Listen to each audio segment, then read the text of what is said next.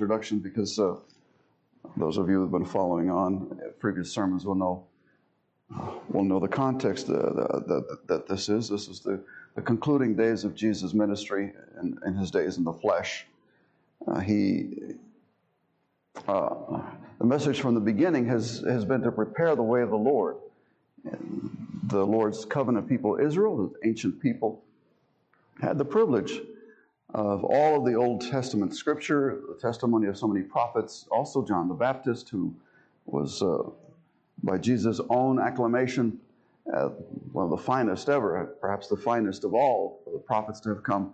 And he insisted two things: repentance, repent, turn to God, prepare your hearts fully.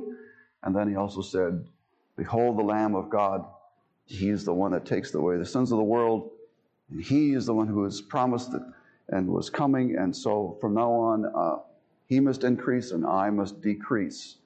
That whole preparation period was crucial. And then Jesus came and he was reforming the faith and the practices of Israel. They had turned and drifted aside from the plain teaching of the law. They perverted the law, added other things to the law, became legalistic.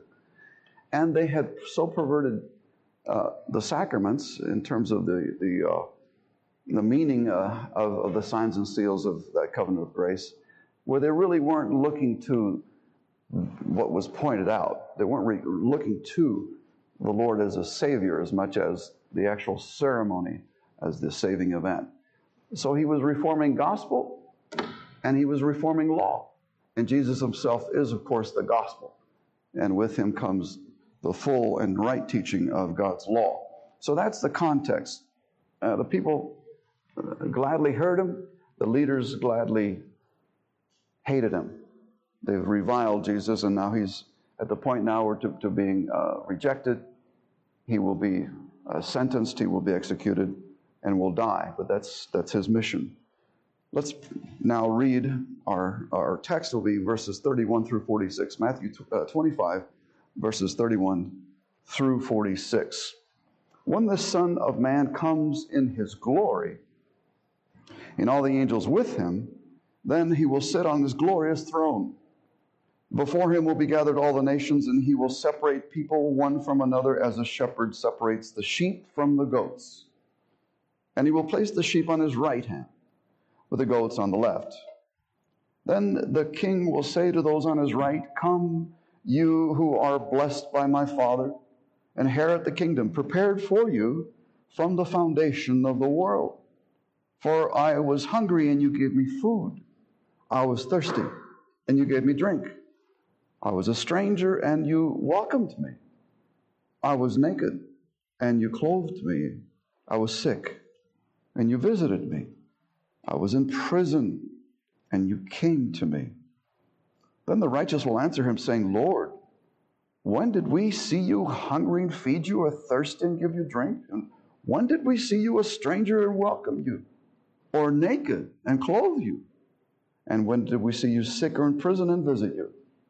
And the king will answer them, truly I say to you, as you did it to one of the least of these my brothers, you did it to me.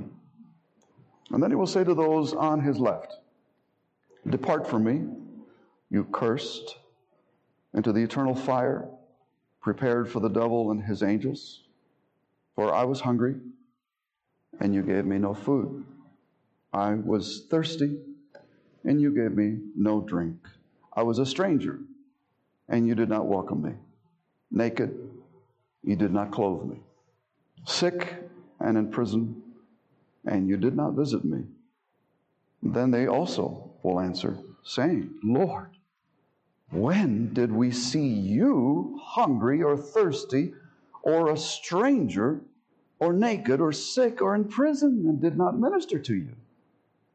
Then he will answer them, saying, truly I say to you, as you did not do it to one of the least of these, you did not do it to me. And these will go away into eternal punishment, but the righteous into eternal life. Thus far, reading God's holy, inerrant word. All flesh is as grass, its beauty is as the flower of the field. The grass withers and its flower fades. The word of our God endures forever. This is the word that was just read to you by God's good help and grace. It will be preached. Please have a seat. Thank you. If you're like me, I hate to fail a physical examination. What I mean by this is I know that there's some blood tests coming up and I need to visit for my annual wellness check, and I prepare by studying, as it were. It's not quite cheating, but I'm hoping to hear a good verdict. And I'm hoping to hear a good verdict from my doctor, not only because I'm interested in my health, but because I want to avoid what seems to be his punishment, namely surgeries and procedures that are inconvenient, expensive, etc. And so I'll come the day of beckoning, the day of my wellness, my annual wellness check coming, I begin to behave better. I begin to eat better. I begin to sleep better. And in the hopes of passing this, because one thing I don't want is to flunk the judgment of my doctor. But you know, some things are unavoidable, right? It pertains to the righteous as to the unrighteous. You know, we're all going to fail in health at one point or another. And it's appointed unto man once to die and then the judgment. And so I try to be realistic and hopeful at the same time. But when he gives me a good verdict, I'm so happy. You know, I usually celebrate by having a donut or something. You know. Sometimes, however, that visit will have bad news, and we can scarcely do anything. We're locked into our DNA. We're locked into our work pattern. We're locked into any number of things, and just it can't be helped with. We're gonna face some surgical intervention. I'm here to say, though, that the day of the Lord, the Judgment Day, can be a dreaded day, but it doesn't necessarily have to be a dread day for those who love the Lord Jesus, who want to see Him vindicated, because this, as I've said before in other occasions, the Judgment Day is the day where the Father will glorify His Son, the Lord Jesus, in one final act of public, worldwide presentation of His delight in Jesus. Jesus, whom wicked men took and unjustly sentenced and cruelly tormented and killed on the cross, condemned as a liar and a blasphemer.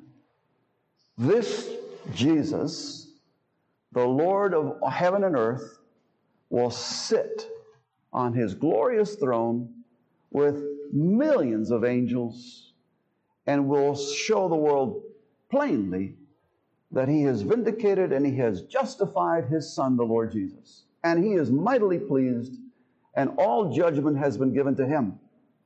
Judgment in heaven and earth. Eternal judgment, the gravity of which we can scarcely begin to imagine. The majesty of one who was humbled to come to His Jerusalem, mounted on a foal of a donkey, now seated on a light, a gloriously lit throne, high and lifted up. And the fate of every soul is upon His lips, for His judgment is right and true. And because the Lord has vindicated Jesus by raising Him to the dead, this is His final act of saying, see, I told you that this would be the case, that indeed it was the case, and this is the natural culmination. For Jesus has died for the sins of the world. All who believe on Him would not perish, but have everlasting life.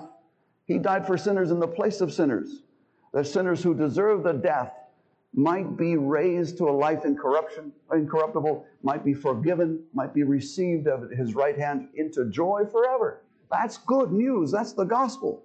Jesus has been vindicated through the resurrection of the dead, and the live evidence, the unrefutable evidence in front of everyone who has ever lived is right before us as He judges the world in the last day.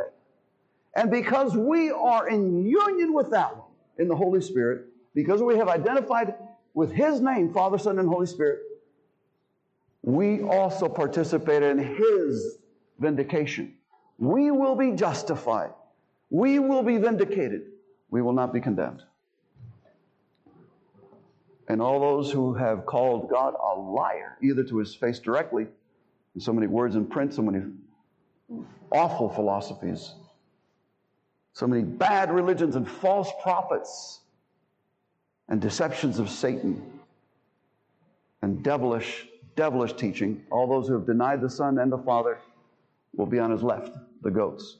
A day of tremendous black woe, a day of pronouncement of death. But that day doesn't have to catch you by surprise. And this is one examination that you can pass. For today is the day of salvation. You don't have to just sit here and hope with fingers crossed that all will go well.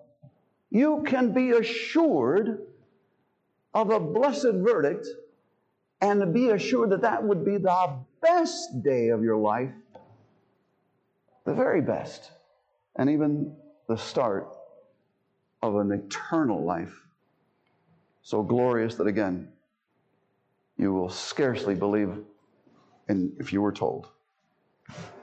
You can do something about it. And the Lord Himself here in His Gospels has been telling us what we can do about that day. We can be spared the shame. We can be spared the sentence of guilty. We can instead have an embrace from God, a well done, good and faithful servant, a smile and a reward, a gracious reward, more abundant than we can ever imagine, a love lavished on us as we now are glorified in the image of our Savior, whom we love, whom we have not seen but we adore, whom we want to resemble in every way. It's our heart's ambition and desire to be holy as He is holy. The Lord knows all that. And we will get the desires of our hearts. We will be holy. And we will get the desires of our hearts. We will have Him forever. Isn't that what we want? Don't we want Jesus?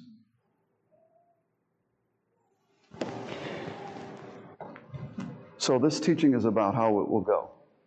And the basis. Just one basis, not just all bases, but one basis. And I'm going to go through this quickly because that introduction was long, wasn't it? I had to get your attention. I want you to understand that today is the day of salvation. You don't have to put off. You don't have to go home and switch on a football game. Is there football? Are we in football season? I don't even know what season this is. Hockey? What do we got? I don't know what we have.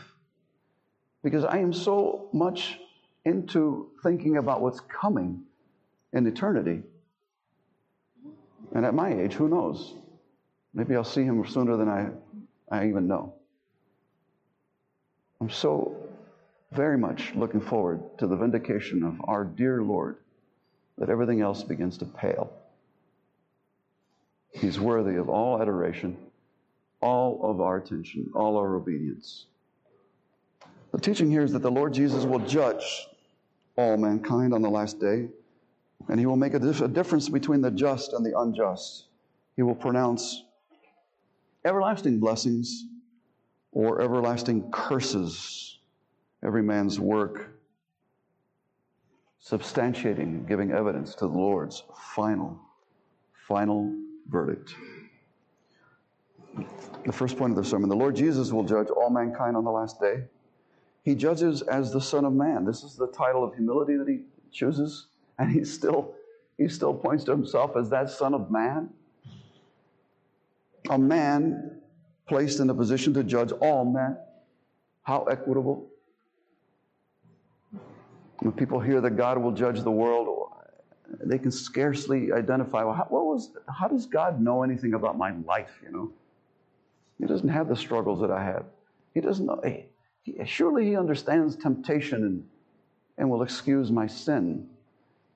The Lord Jesus is the Son of Man. He's a man. He was subject to all these things, temptations and weaknesses, hunger, thirst, weariness. He never sinned. A man, a perfect man, a sinless man, a divine man, of course. And because He is a divine man, He did not sin in the days of His flesh, but presented Himself a perfect, unblemished sacrifice, the Lamb of God, no blemish, the Lamb that takes away the sin of the world. The divine man, Jesus, and as such, he will not render a mistake. There will be no mistaking. There'll be no misunderstanding. He sees all. He knows all. The Son of Man will judge. And he will judge as the King of Kings. Not in glory, even though he takes the title Son of Man here. He comes in glory, not in humble humanity. No longer robed in poverty. No longer robed as it were a hidden life reserved for the final presentation of his glory until the Lord himself, the Father, would glorify him. Waiting on his Father, humbling himself to the lowest degree. And he comes with all of his holy angels. These are his ministers from heaven. They have been with Christ ever since their creation as the second person in the Trinity. They've known him since their creation date. Angels are created beings. They serve him, the holy angels do.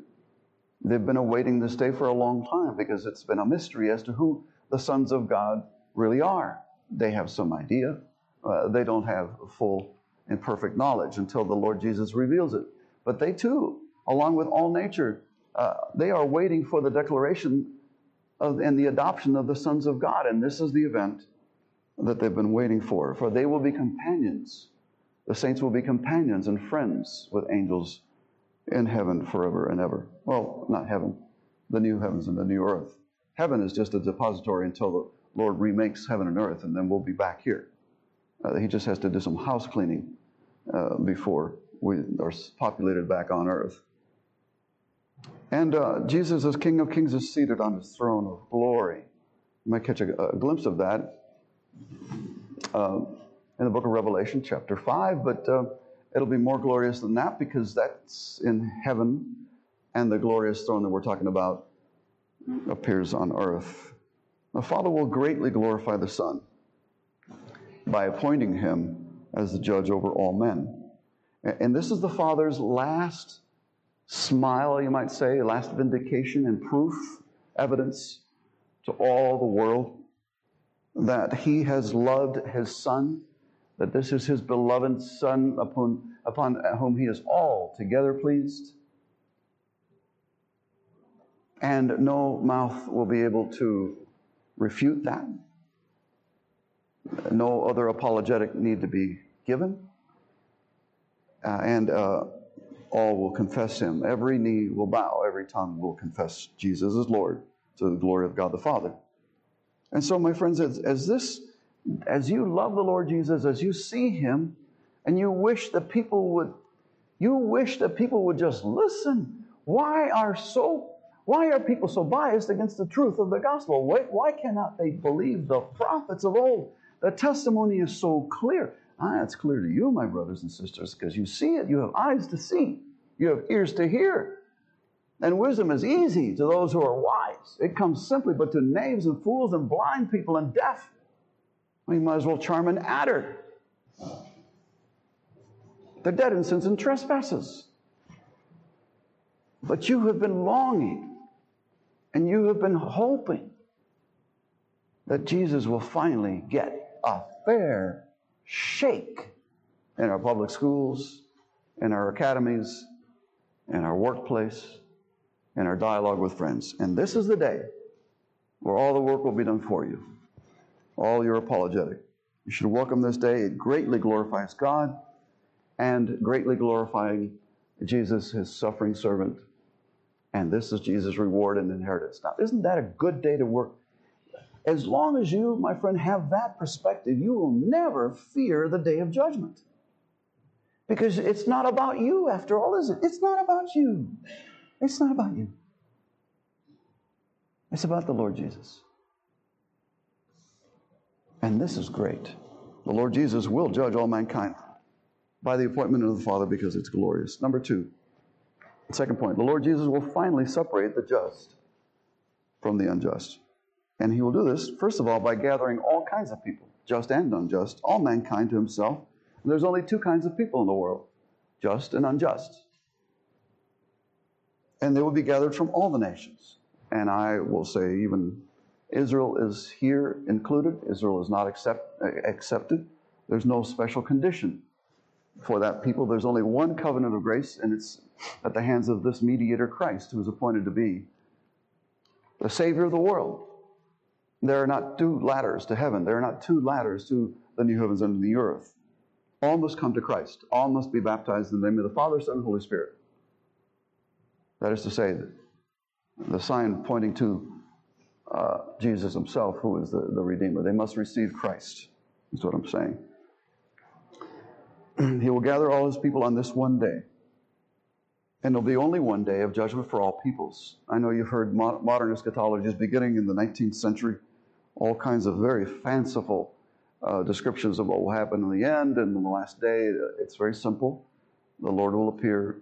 The Lord will be vindicated before all, heaven and earth, and the final destiny will be determined all in one day.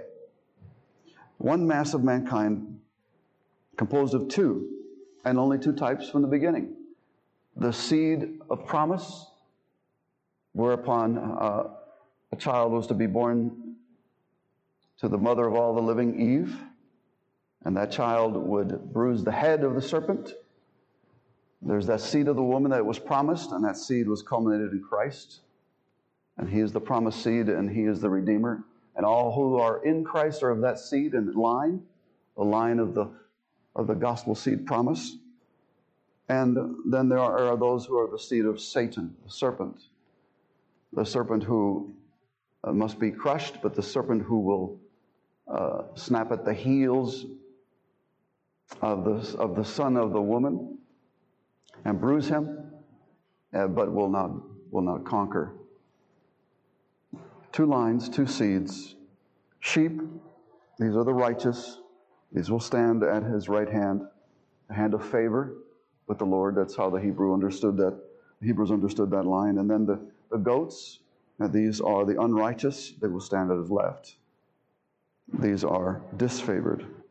Both the church and the world are a mixed people. You've heard alternate theologies.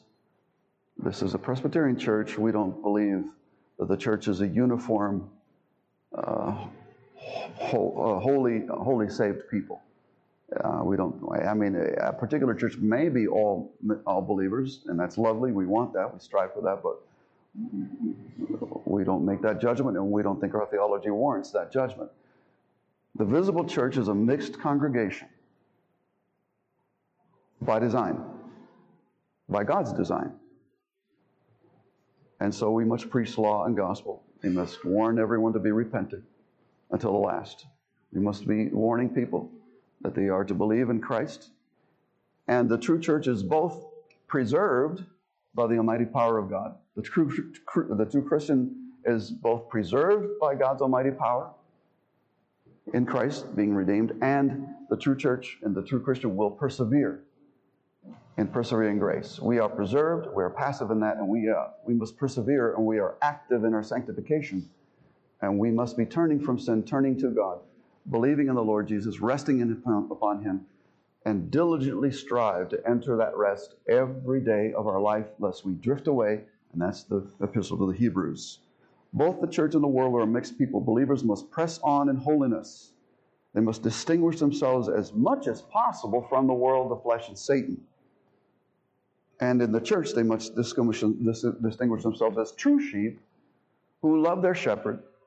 They're under the shepherd's authority and his government, and who do not chafe at the authorities that God has set above them in the church. That is to say, the officers of the church or his preaching.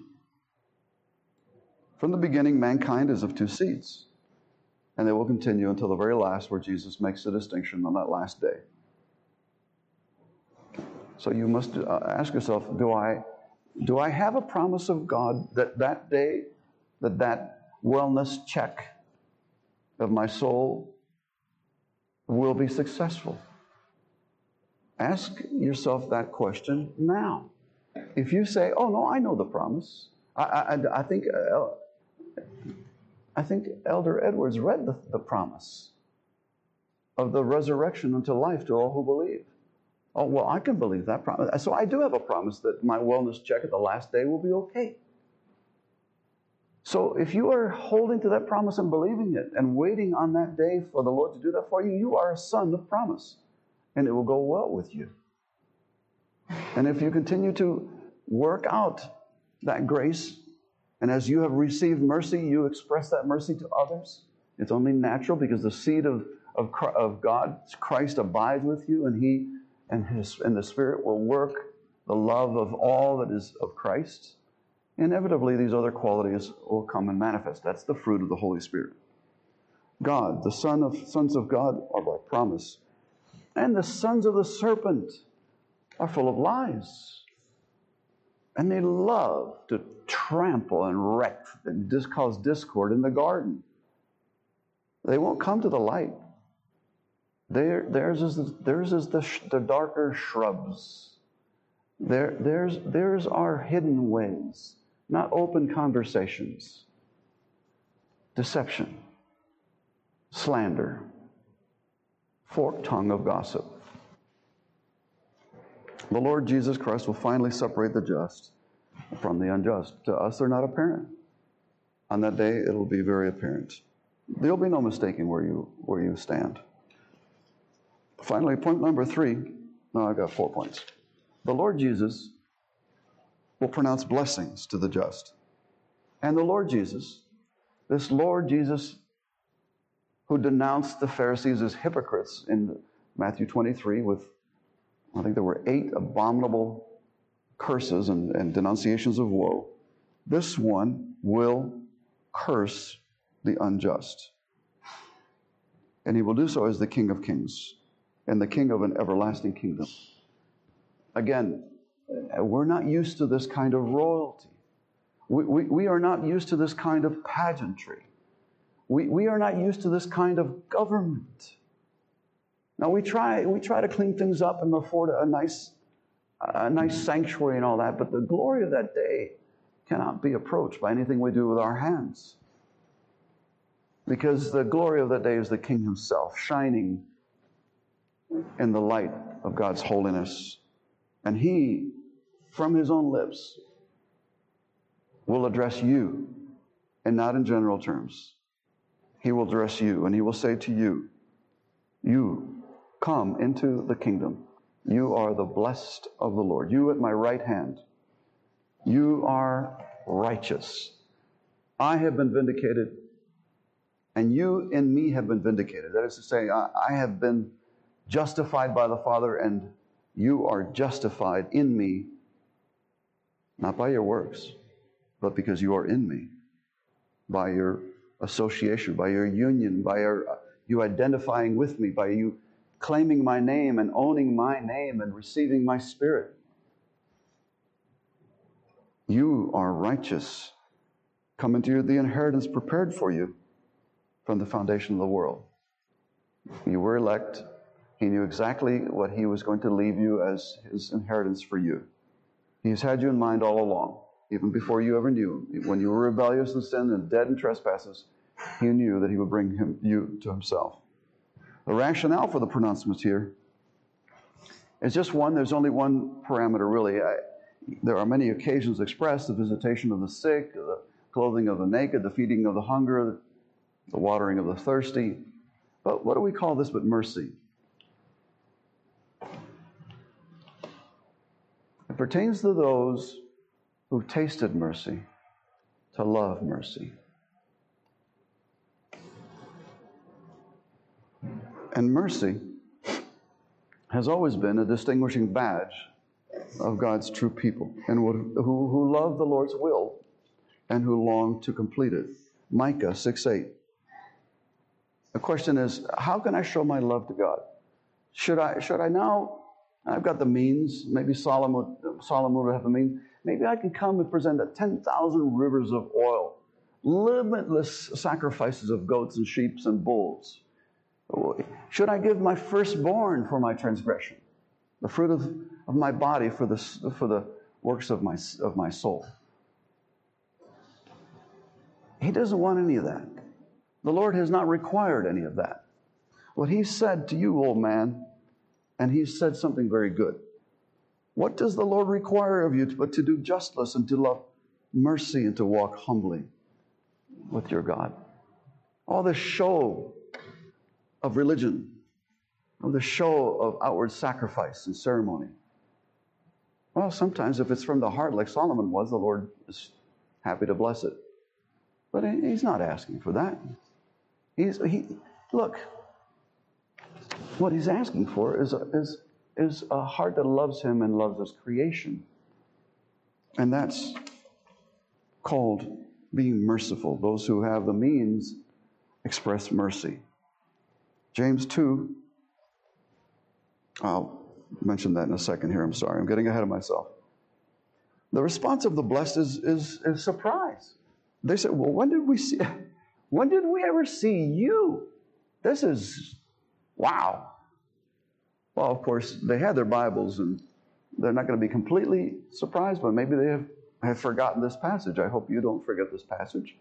Maybe some of them, I don't know. But the element is of surprise because the Lord has so identified himself, not with the great, not with potentates and kings, not with presidents, and not with important councils and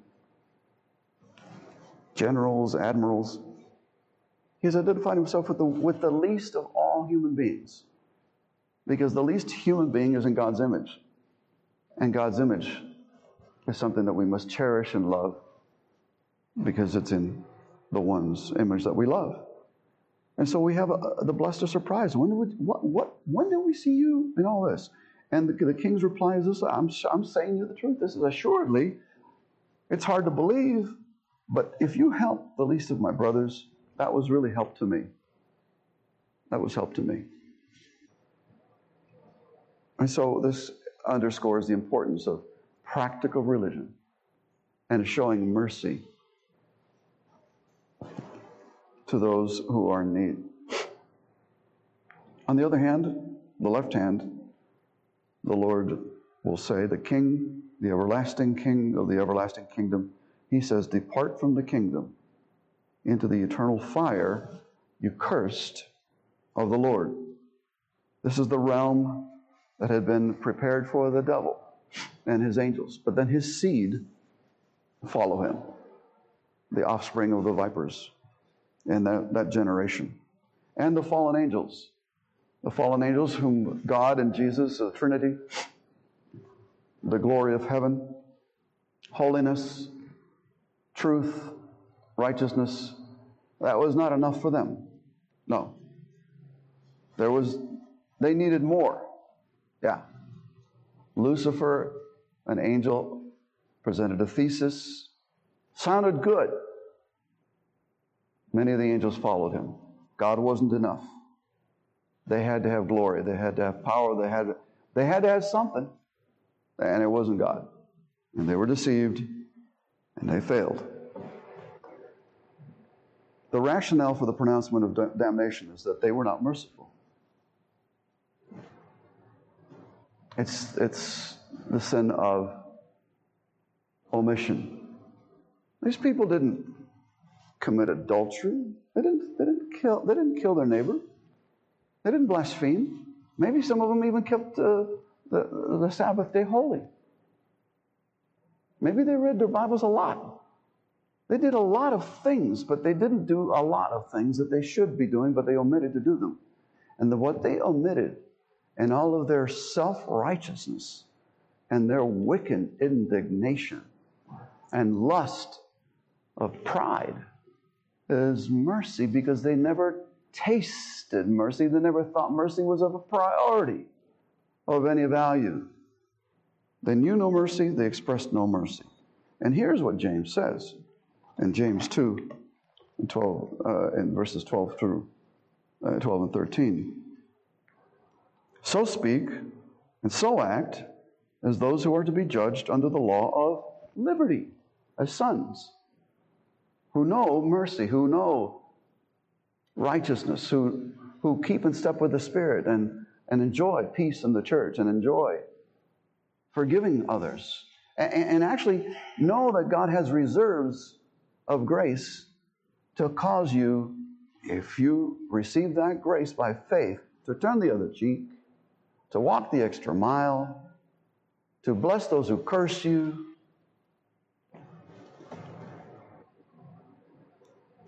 So speak and so act as those to be judged under the law of liberty, for just judgment is without mercy to those who show no mercy. Mercy triumphs over judgment. And if on that day in your wellness check of the last day you want to triumph, then you must begin to relish the grace that God has given you. All your multitude of sins forgiven freely. Keep your rivers of oil. Jerusalem is a small city. We don't have room here for rivers of oil. Just walk humbly with your God. Love mercy.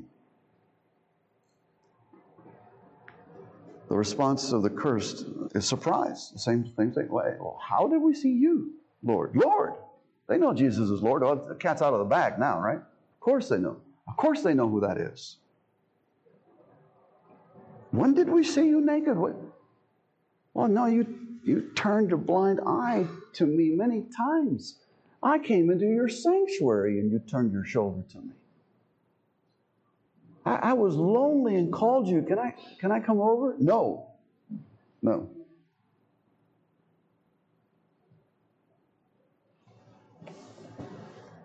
response of the curse is surprise. Lord, if we had only known it was you. Oh, no, but I'm telling you it was me all along. I'm telling you that it was me. And he says, truly, truly. You didn't help the least of my brothers. No help to the least of my brothers was no help to me. And then he declares their inheritance. The election and sovereignty of God is absolute. Your inheritance has been prepared expressly for you by God before all time. And this is sovereign, irrevocable grace to you. And the passing over of your love of sin, of your celebration of Satan and his kingdom. These bars will hold you because your heart is wed to idols. Your heart is wed to violence and deceit. You love unrighteousness. Your tongue is like quicksilver for it. You cannot control your mouth. You defame all of God's creatures, especially those that are more honorable and holier than you. You detest the light. And so you'll be given all the darkness that you have ever cherished. What evidence then can you give, my friends, for your wellness check? You need to just consider this one parameter. There are other parameters, but just consider one parameter, the parameter of mercy. How can you substantiate your profession of faith? James 2, verse 14 and 18. What good is it, my brothers? He's talking to the church. James is talking to the church. What good is it, my brothers, if someone says he has faith but does not have works? Can that faith save him? If a brother or sister is poorly clothed and lacking in daily food, and one of you says to them, go in peace, very religious. We love the vocabulary of the Reformed, don't we? Go in peace. Be warmed and be filled. At least he's talking to the guy, right? Yeah, at least he's talking to the guy. But without giving them the things needed for the body, what good is that? So also faith by itself, if it does not have works, is dead. But if someone will say, you have faith, I have works. Show me your faith apart from your works, and I will show you my faith by my works. And that, my friends, is the Word of God from James 2, verses 14 and 18, and that is inviolable. My friends, the blessing of the Lord is of no small matter. Christ's blessing makes the difference in everything. I'm always abashed when people leave the service before the benediction. I will tell you, you don't understand.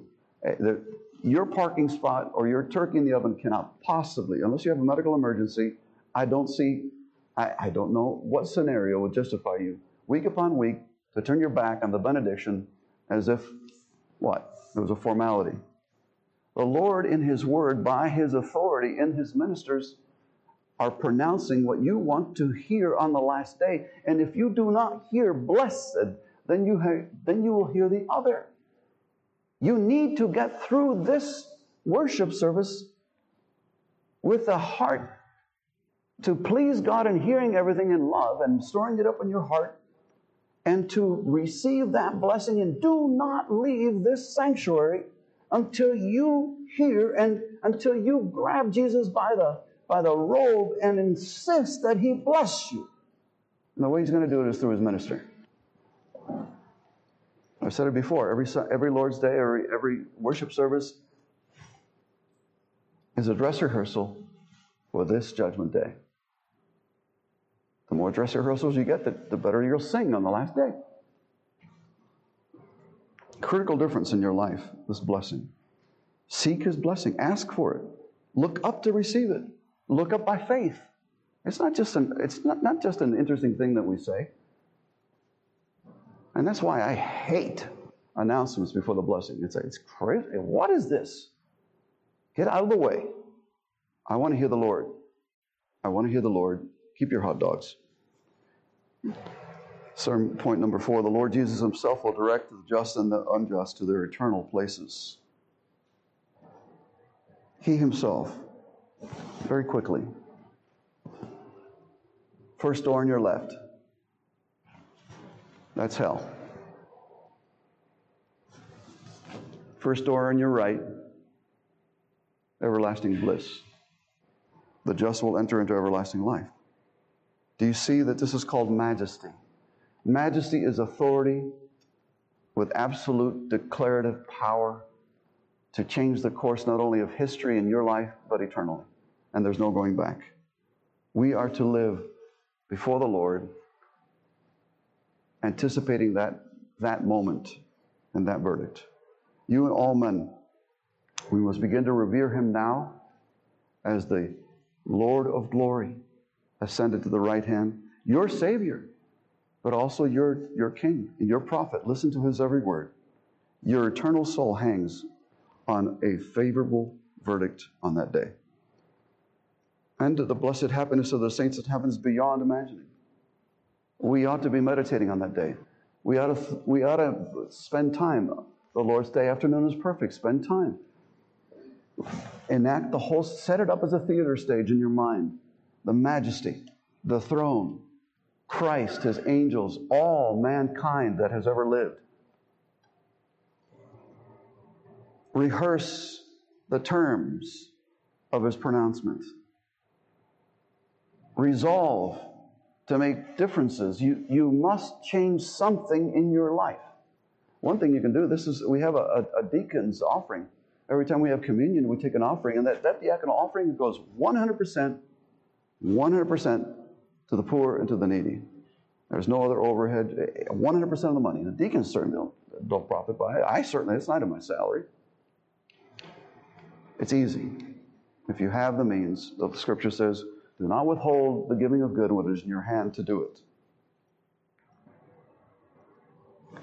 And then, of course, upon entering the state of the blessed, imagine being freed from sin, being absolutely free, without distraction, to worship God.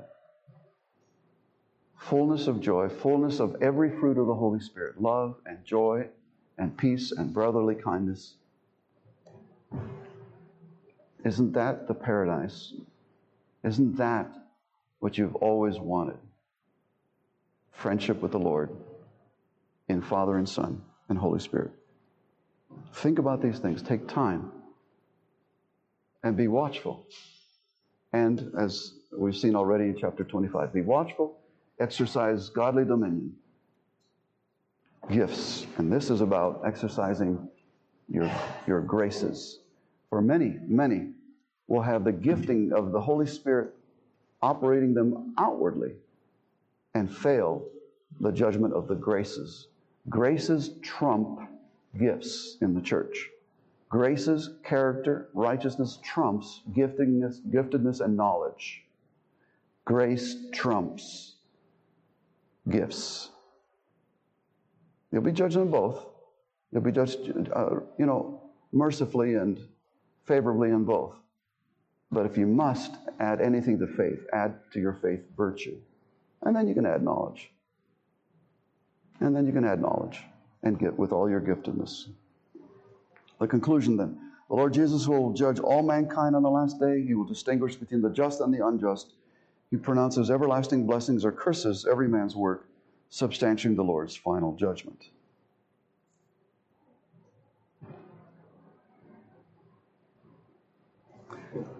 One final admonition is this. Would you plead with the Lord in prayer to have you see Him in every man and every woman and every child?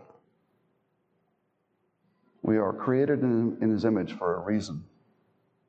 You are to honor all men. And the test comes when you must honor the poor, the needy, the afflicted, the one that has bed sores and they don't smell so good, the one you have to visit in the nursing home, why does this have to be so bad in here? I don't like being here. The persecuted, the misunderstood, the displaced. Think of how many prophets were ousted, were rejected, were contradicted, were ignored, were persecuted, were put to death. Chiefly, my friends, the Lord Jesus. Such is the violence of the wicked, but such is the perseverance of those who know the Lord. The gospel is before us. I've mentioned it already at least twice. The gospel is before us. God has granted all nations remittance of sins and repentance in the name of Christ Jesus. He wants us to remember that as a church. That is the central reason we are here, to proclaim the glory of Christ. Because we love Him, we want to see His name vindicated, and we will esteem His sacrifice on our behalf above everything in the world. That's why we're here, and we're not fishing on the rocks of Galveston, catching sheep's head and black bass or whatever else is out there today.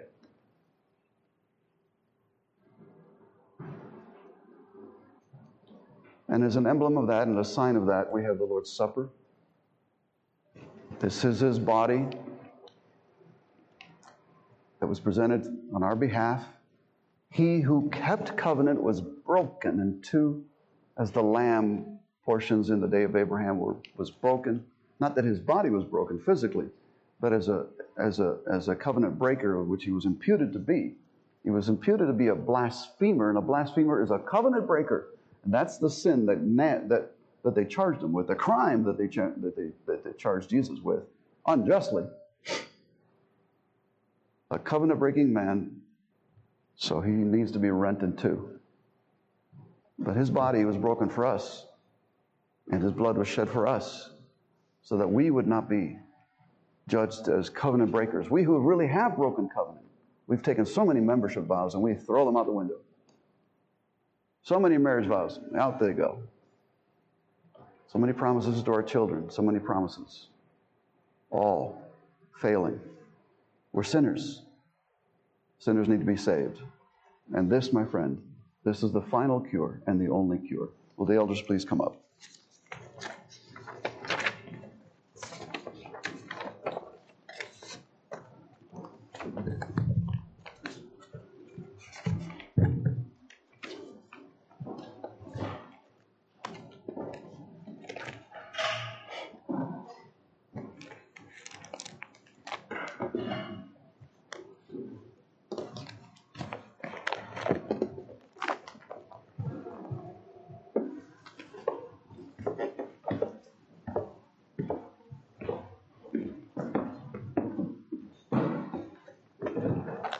The Lord Jesus instituted this sacrament. It's an ordinance of the Lord, and it is to be remembered until He returns.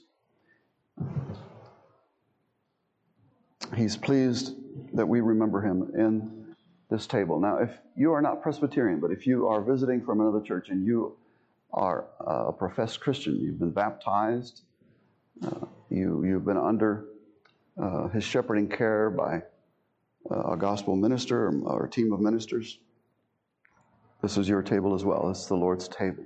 This is the Lord's Supper. So you may come. But in your coming, you must understand in good conscience that you fit into the picture of this table. As far as you know, you are affirming your baptism. You are truly and actually at war with a world that is at war with God and His kingdom. You are at war with your flesh in the Spirit. You are subduing by and by the deeds of the body through the help of the Spirit. And you have no interest in compromising with any of Satan's lies. And so you will do battle there and continue. If you are doing that, improving in your baptism, and you are a regular member, this table is for you. But my friends, if you have capitulated and do not want to be reconciled to God, and of course when you do that, you will not be reconciled to any of His people because we are in God, in Christ. This table is not for you. You can leave whatever you thought you had for this place, including your deacon's offering, go and make up with your brother and then come back. There's one thing we can't do is to corrupt, profane the sacrament. The sacrament is holy. If you bring yourself here in hypocrisy, you profane it to your own demise. And so if you're at peace in the church and you have resolved with God and man, you're welcome. Let me read the words of institution. I received from the Lord what I also delivered to you, that the Lord Jesus, on the night in which He was betrayed, took bread. And when He had given thanks, He broke it and said, "This is my body, which is for you. You do this in remembrance of me." In the same way, He also took the cup after supper, saying, "This cup is the new covenant in my blood. Do this as often as you drink it in remembrance of me. For as often as you eat this bread and drink the cup, you proclaim the Lord's death until He returns. Whoever therefore eats the bread or drinks the cup of the Lord in an unworthy manner will be guilty concerning the body and the blood of the Lord. Let a person examine himself, and then so eat of the bread and drink of the cup. If we examine ourselves, we're always going to find sin. But sin is no bar to this table. Sin is no bar. You can come. This is for sinners. This is medicine, I said. Just make sure that you will make repair by His grace. This is why many of you are weak and ill. Some have died. But if we had judged ourselves truly, we would not be judged. When we are judged by the Lord, we're condemned eternally? No, we are disciplined so that we may not be condemned along with the world. God doesn't want to condemn us. This is an ordinance for your health, and He doesn't want you to suffer shame by it. And that's His heart. He wants to help. So, by the Lord's grace, help us, Lord, to comply. Let's pray. Lord, these elements are so common, they are almost trite. Bread, wine. But by your word, they become for us a soul-sustaining, soul-enriching dining of the Lord Jesus. We thank you that you are spiritually here, and you are spiritually with us in the worship service, but also in the very bread, the very wine. And as we now, Lord, before we dine on the Lord Jesus, who is our life itself, we ask that you bless and sanctify this bread and wine, that this table may indeed be holy, and may we, Lord, partake worthily by your grace to sinners in Christ. We pray it in Jesus' name. Amen.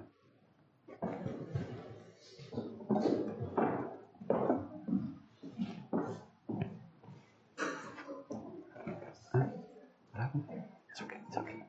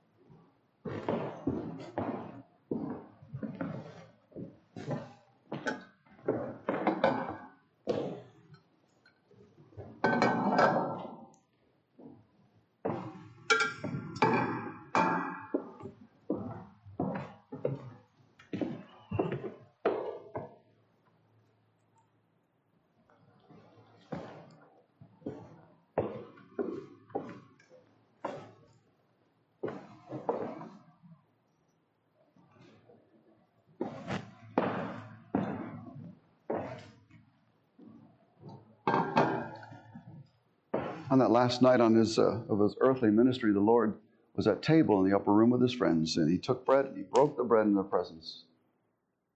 And he said, this bread is my body, and it's broken for you. You take, you eat, in remembrance of me.